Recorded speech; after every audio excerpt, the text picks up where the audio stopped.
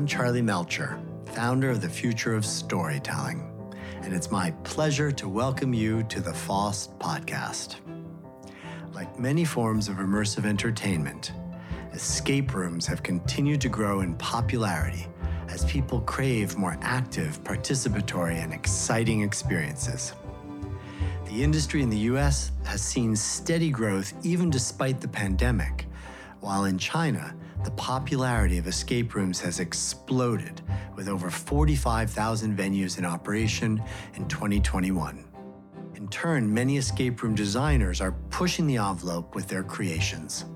They're now aiming not only to design a fun evening of puzzles and challenges, but to give participants an opportunity to use both their minds and their bodies in a narrative experience that feels more real than ever before.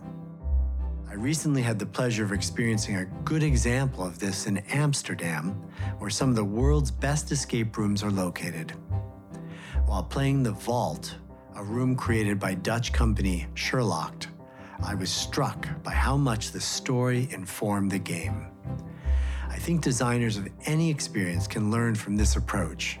By integrating the narrative with the activity, the entire experience becomes more engaging and ultimately more enjoyable.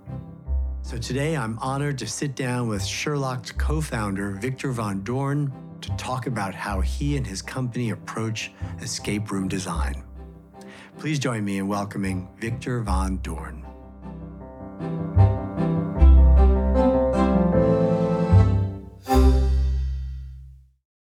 Victor, welcome to the FOSS podcast. So happy to have you with us today. I'm excited. This is going to be fun. Now, I just have to start by bringing a scene to mind where I'm in Amsterdam. I'm in a vault, a bank vault, and I'm with 4 other people. We're trying to sort of break into something. I realize that the only way I'm going to be able to get through this escape room is if I pull off this metal panel and crawl into what I can only describe as looking kind of like a hamster maze made out of metal. And I'm crawling into this to try to get into this little room with this special piece. And at a certain moment, I realize I have to go even higher up and the space is even tighter. And I crawl in there and all of a sudden I can't turn.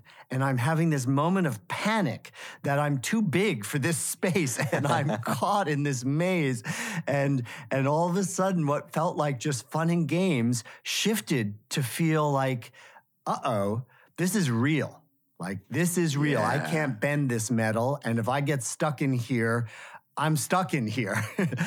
And Beautiful. It just made this game that you had designed, The Vault, it's called, this escape room, so powerful. Like, it raised the stakes for me instantly and made me realize that this was not some video game, this was not some card game, but this was an experience that I was having in a very embodied and real way. Perhaps you could just tell us a little bit about the origins of The Vault and how you went about designing that. Yeah. Oh, thank you for sharing that experience, because it's a moment in that game that is not mentioned often. I'm really happy to hear this because one of our things, kind of our signature things with Sherlock, is to blur fiction and reality as much as is comfortable, or a little bit beyond what is comfortable. Mm-hmm. We don't want to traumatize people. We want people to forget that they're in a game to the degree that they don't actually panic. So I'm so glad to hear that you were close to that. And I'm also very happy to know that had you gone into claustrophobic panic, we have a button that releases all the metal doors, mag locks. Oh, great. Yes. I didn't know that at the time. What I did instead was take a few deep breaths. Perfect. I'm glad you didn't know that. Stretch a little more. Yeah, I'm super happy that you didn't know that. And it's actually the first thing that when people ask me, what does Sherlock do differently than most other escape rooms, I think that's the first one, is this blurring of fiction and reality and trying to make things as real as possible. Right. Well, part of it was just the location. I mean, we really were in an old bank vault as we're moving through. I mean, there were elements to the physical space that you could never have built. They were just huge and massive and metal and things that were part of the building and made it all the more authentic, all the more real. I think it's easier for us in Europe where we have access to a lot more historical buildings. But actually, this building is not that old. It's like 120 years old, which for European and Amsterdam standards, it's relatively new. But it is very special, and it's fully made of brick, and it really breathes this authentic, exciting, like mystery movie kind of vibe. And we pay the price for it literally in the sense that our rent is between 2 and 3 times as much as the general average is for escape rooms. So we have to charge a premium price and we have less profit than my friends in the escape room community who have built their experiences inside less authentic places. And as long as we have enough money to pay the rent and make new things, we will always prioritize authentic feel over profit. And how did you set out to write this story? The Vault is our second production. Our first one was our first experimentation with the format of escape rooms. So back in 2014, we created something called The Architect. And that was our reaction to what was at the time considered escape rooms, which was relatively less immersive, more puzzle-focused and not very story-focused. And we, me and my co-founders, we all have a different kind of artistic background where we are used to a certain build-up, a desire for telling stories, etc. And when we played the first few escape rooms that came on our radar, which was in London in 2013, we noticed a big lack of that. And so we created the first game, The Architect, very story-focused, also very focused on authenticity and diversity of puzzle and challenge. Just to clarify, the kinds of escape rooms you were seeing then were much more around like puzzles and locks and yes, solving simple kinds of mechanical challenges. Is that right? Exactly. They were really fun, and if they weren't as fun as they were, I would never have been inspired to go into this field. So I want to give credit where credit is due. But it was very entertainment focused, and it was already really ambitious to have puzzles that were looking like they belonged in the theme of the premise of the experience, but they weren't native to the experience. And we wished to change that. If you ask for any given escape room, why are there puzzles? In my mind, a good escape room has a clear and obvious answer to that. And for the Vault, you are breaking into this very elaborately protective vault that only family members of the 4 founding families know. And you, as not members of these families, you have to crack their thinking. You have to pretend to be these families in order to open the final vault. And so that's the justification of why are there obstacles. And then for the new production that we're making, The Alchemist, it's a different justification altogether. Is you're creating a ritual. So everything you're doing, whether it's a puzzle or a simple challenge or just constructing something, it is an ingredient for a very powerful ritual. What I'm so interested about what you just said is in traditional storytelling, there always has to be a kind of motivation for the character that's consistent with their arc, with their story. And here what you're saying is that the actions of the guests, of the players, those actions have to have that same kind of consistency of motivation, right? They have to be woven into the fabric of the story, doing some random puzzle, but your physical actions and challenges are moving the narrative forward or fit in with an integrity into the narrative. Well said. They have to make sense, because if they don't, on some level you will be taken out of the story and then the immersion is broken. And one of the big goals is to get in that kind of immersive flow state. And everything that takes you out of that, whether it's an action that doesn't make sense within that narrative or an anachronistic exit sign, say that your experience takes place in the 1920s and you have a very modern looking exit sign, that on some level will take you out. So we try to remove all these anti-immersive kind of elements.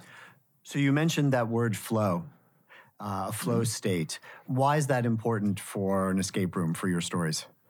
To be in a flow state is to be in one of the best kinds of states that you can experience as a human. And you know it from when you work evenings being so inspired, working on something that words just roll out of your fingers onto the page, or if you're composing something, it just rolls into the piano, or whatever you're doing, it just flows. And I think that, as a human, I think is one of the highest states you can reach. And in a game, the equivalent is being challenged by something, but also succeeding, rising to that challenge, rising to the occasion. And flow to us as designers is creating a challenge that is hard enough for people to be proud of it when they succeed. Yes. I mean, I always think of a flow state as being this moment when your sort of spirit and your body are aligned and time falls away. Yes. What happens inside their head and inside their body are all aligned, and they lose sense of time. They're just so in it in the moment. Yeah. That's another, it seems like it's an essential piece of getting really powerful immersion. Absolutely crucial. And I have to, again, give credit where credit is due. Maybe 70% of that can be due to design decisions that we make, but I think 30% is due to one design decision that our escape room forefathers and mothers decided on, to leave your phone behind. Because we are so distractible in our usual lives. Just the simple fact of not being reachable and not being distractible by your smartphone makes such a difference in being present. So we will always try to figure out a good reason, a justification for people to leave their phones behind. So it seems like presence is another component to get to flow. Yes, it is. Yeah. Or it is a result of being in flow. So yeah, if you're present, you're much more open to flow for sure. And if you're distractible, you're less open to it. What are some of the other secrets for really good escape room design? We've talked about a few things already. The importance of the physical space, the importance of getting people into a flow state. And what else do you think about when you're designing immersive experience? So a very important one that I, for myself, took from the filmmaking process is structure, and that your stories or experiences need a rhythm. They cannot be high adrenaline all the time, and they cannot be low adrenaline all the time, because then it will be either too stressful or too boring. So again, to kind of reach a good flow state, you want to kind of operate between, and not just constantly between, but kind of play with the extremes. In the vault, there are also a couple of plateaus where you feel safe. There's not constantly happening something around you. You can kind of reset your RAM. And something also we've learned in the hard way is that you need rising stakes. So you need to kind of build to something that will give a great climax. And I agree with the kind of the peak end rule, that the peak of an experience, the climax, is one of the most memorable ones, and the way that you exit the experience after that as well. And the exit, of course, is very kind of self-fulfilling, because that's the last moment of an experience that you remember. So when you go back in your mind, that's the first that you reach when you backtrack. But the peak one, is very important. And I think with the vault, something that took us a while to get right, like years, is to compensate for its very spectacular beginning.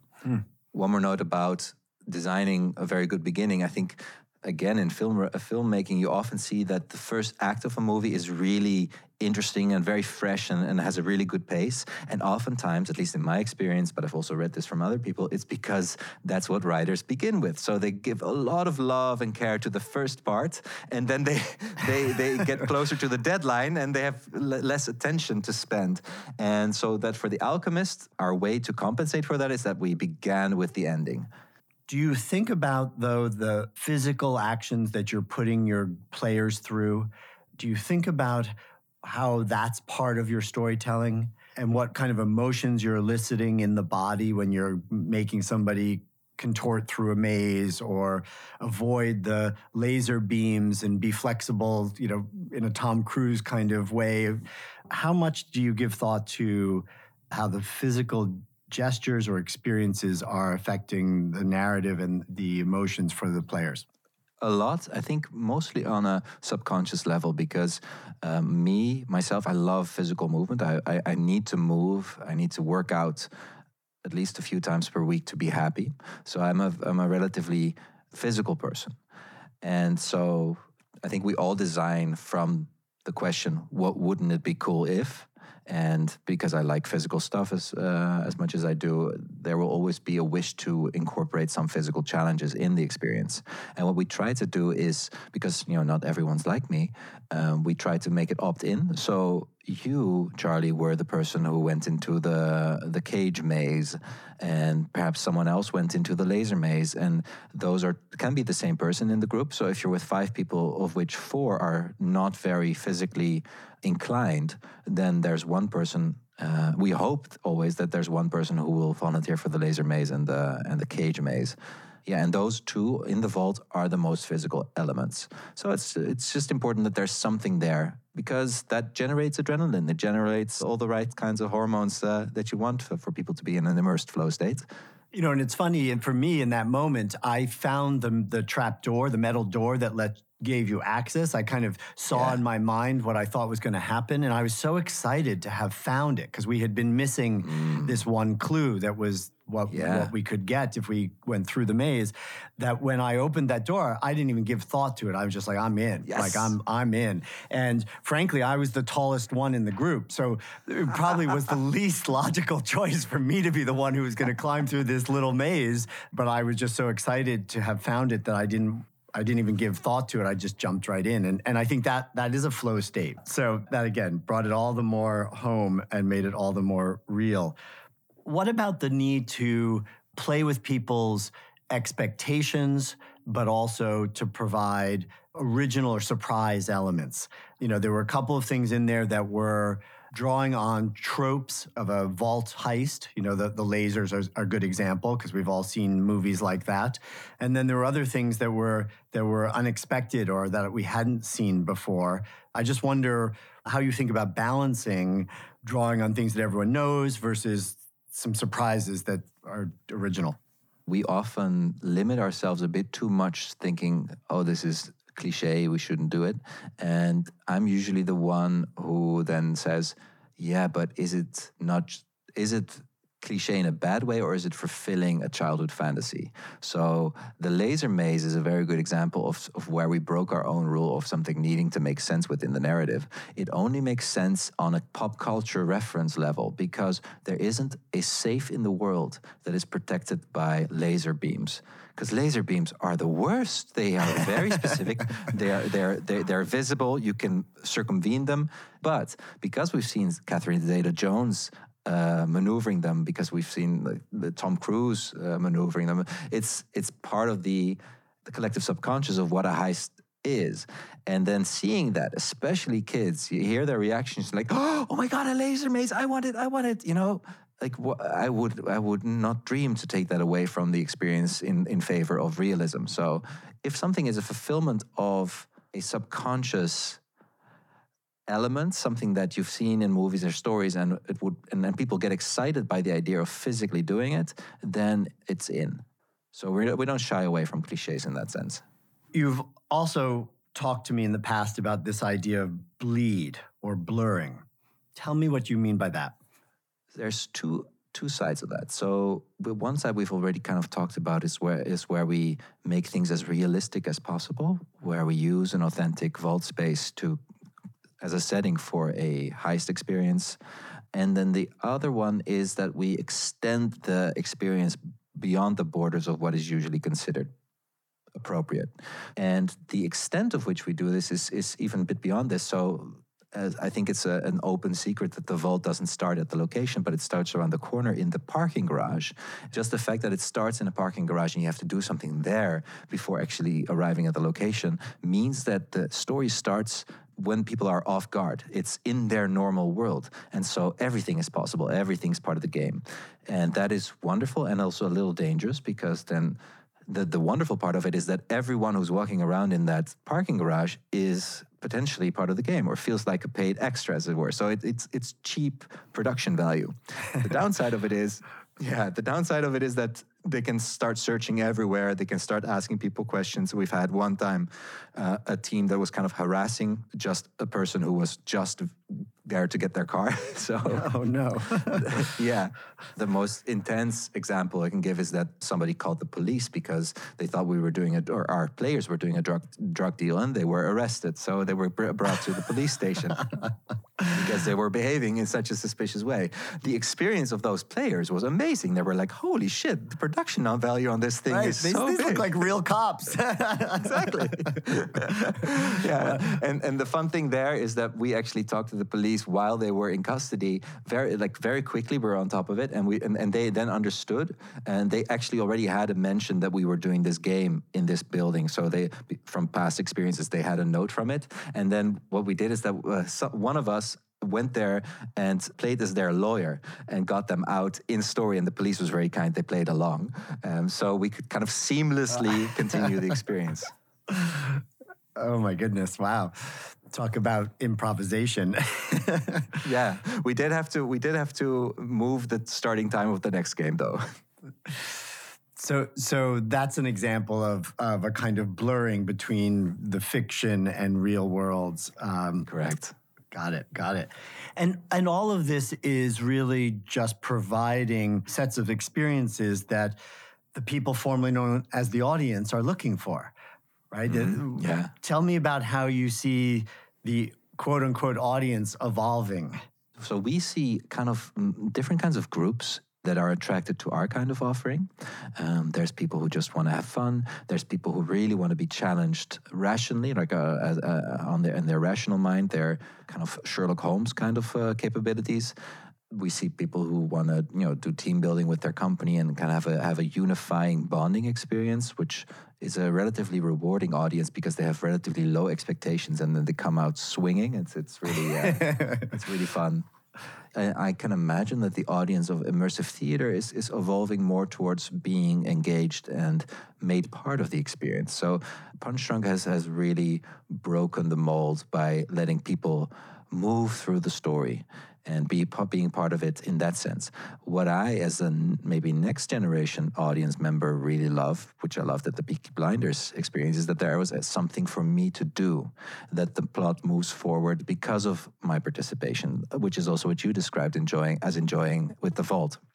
And I think there's a lot to learn from the LARPing community. There's this LARPing expert who maybe you'd like to interview at some point, Johanna Koljonen, who's very experienced at this. I learned a lot also from the people who create the College of Extraordinary Experiences, who come from the LARP world. So I think there's a lot to learn there because they've been doing this for decades. Let's talk a little bit about the business of escape rooms. Yeah. So how many people at a time can go through the Vault? Okay, so you're touching on a difficult part of running an escape room business, especially if you don't have many different stories running at the same time, many different rooms on offer, is that it's quite limited. Like, we have capped the team size, aka audience size, to 6, which is really intimate. The reason why we capped it at 6 is that you're working as one team, and 6 is kind of the maximum where you, in one glance, if you look around a room, you can see what everyone's working on. In terms of business model, like if you make sets like ours or use spaces like ours, which are like 150 square meters, which is, I don't even know, I think that's like times 10 for square footage. It's a lot, and it's a hefty rent for something that people in these small groups pay for. So we have, I think our ticket price is around $30 per person, give or take, depending on your team size, which is still cheap in compared to a theater ticket. And how many live staff members or actors for each group of 6? So the cheaper escape rooms, they actually kind of push the envelope on this in my opinion, not a good way. They let one game master host multiple teams at the same time, which you will notice when you're playing, that when you need some help or you have to wait a little bit. That's something we don't like. So we go for the less financially efficient route of having one game master watching one game. And there's actually a nice interplay for the Vault and the Architect, our first 2 escape rooms at the location, is that there is a moment for the Architect where there's not a lot of help needed, and the Architect host will be able to play a part in the Vault. So for your experience as a player, was it that there's at least 2, maybe even 3 people involved in that experience, because you also have contact with your henchman, your accomplice over the walkie-talkie. So I think we make good use of the people we have there, and it's a very rich experience that way. Yeah, I felt like we had 3 different people. Right, there was somebody on the walkie-talkie. There was the art person who let us into the gallery, and there was the police. So I mean, again, I'm just thinking about the economics of this. You know, like it felt like there were 3 people working this game, and there were 5 of us playing it. Like the economic model here is worrisome. I'm worried for you, Victor. Thank you, Charlie. I'm worried for me too. Yeah, no, I mean, on the one hand, it is worrisome. On the other hand, we can't complain because we have such a good reputation, and we're in such a good location in a city that has a lot of visitors all the time, that we have been, like, the fact that we still sell out the Architect for almost daily. As escape rooms go, we are a remarkably inefficient yet well-performing organization. I would like to be more efficient and performing even better. And I remember us talking about this, Charlie. It's always so attractive to work with one of these big name companies and to have the idea of a big bag of money on your account in one go. But being a badly disciplined creative, I'm always going to spend all that money on the production. So it's like I'm not the right person for this kind of model, because I remember, for instance, on the Google project, the thing that we made the most money on was actually removing the build at the end. So you made more being paid to strip it out than put it in. Yeah, exactly. So maybe we could become a bit more. We could be a little more strict on this. But my favorite model still is making a product, something that can run, that you make once, that you invest a lot of care into, and then it runs. And for The Alchemist, that is our approach. Like, we've never invested as much money as we have, or as much time, and time definitely is money, in a production as we have with The Alchemist. And we've really made it for the ages. With that, I can't wait for the new experience from Sherlock. This is going to be amazing. When do you open? We've learned from past experiences to only pinpoint the date when it's actually ready. So we don't know. We're working as hard as we can while trying not to get a burnout. It's delayed for good reasons. Some things just needed a bit more time, like, for instance, the climax spectacle. Very happy to give that a bit more time. And yeah, I mean, it's a juggle. But we'll give a date when we believe it ourselves. Well, I can't wait to go do that one when the time's right. Victor, thank you so much for being with me today. I really enjoyed the conversation and can't wait to see you again in Amsterdam, hopefully sometime soon. It was my absolute pleasure. Great to talk to you. A warm thank you to Victor Van Doorn again for joining me on today's podcast. To learn more about his company, Sherlocked, and their remarkable work, please visit the links in the episode's description. And my sincere thanks to you, our loyal listeners. If you enjoyed the show, please consider giving us a 5-star rating wherever you get your podcasts. You can also become part of the Future of Storytelling family by signing up for our free monthly newsletter at FOST.org. The FOST podcast is produced by Melcher Media in collaboration with our talented production partner, Charts and Leisure. I hope we'll see you again soon for another deep dive into the world of storytelling. Until then, please be safe, stay strong, and story on.